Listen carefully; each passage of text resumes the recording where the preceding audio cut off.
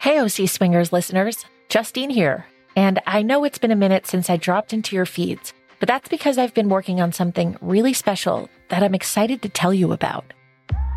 In 2014, my friend Holly Millea wrote a brilliant piece for Elle magazine that, much like the case against Dr. Grant Robichaux, exploded in the news.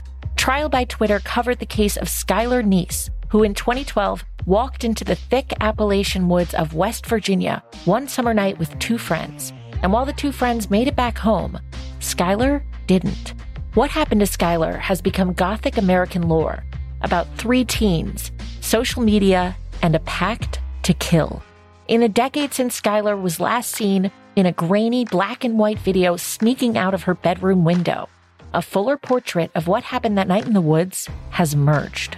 And Holly and I are bringing you that story, a story you've never heard before, in the form of a podcast called 3, featuring Skylar's family, closest friends, and law enforcement who knew Skylar and her case best.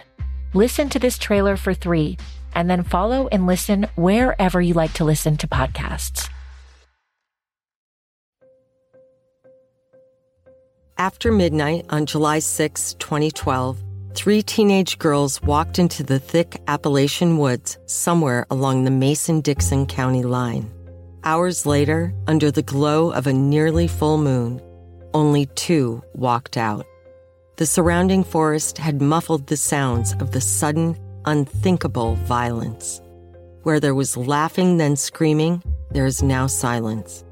Where there was struggle and carnage, there is now stillness.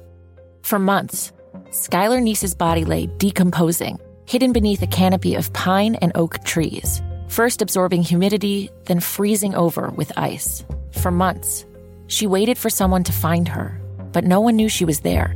No one could imagine what had actually happened.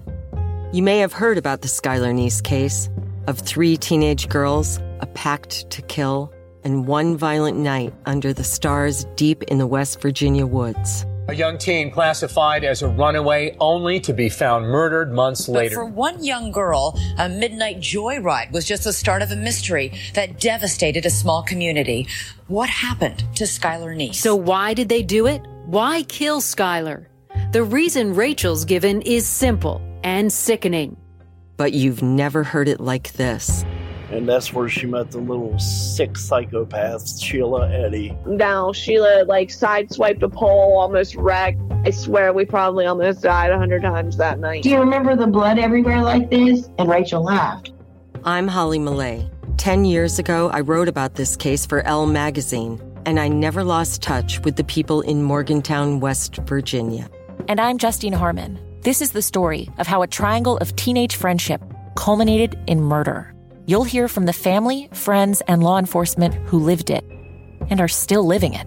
I'm telling you, that's serial killer stuff right there. Who kills somebody and then goes to church camp? Rachel looked at her and she goes, they know. She was like, what do you mean they know? And she said, they know. They did not understand the consequences of killing someone. Nothing unusual. Right. But it is unusual for your friends to kill you. Is somebody that young to be that evil? Are you born with it? From Waveland, this is 3. Would you guys rather suffocate or get shot? Get shot. Shot. Wait, depends on where. In the head. Shot.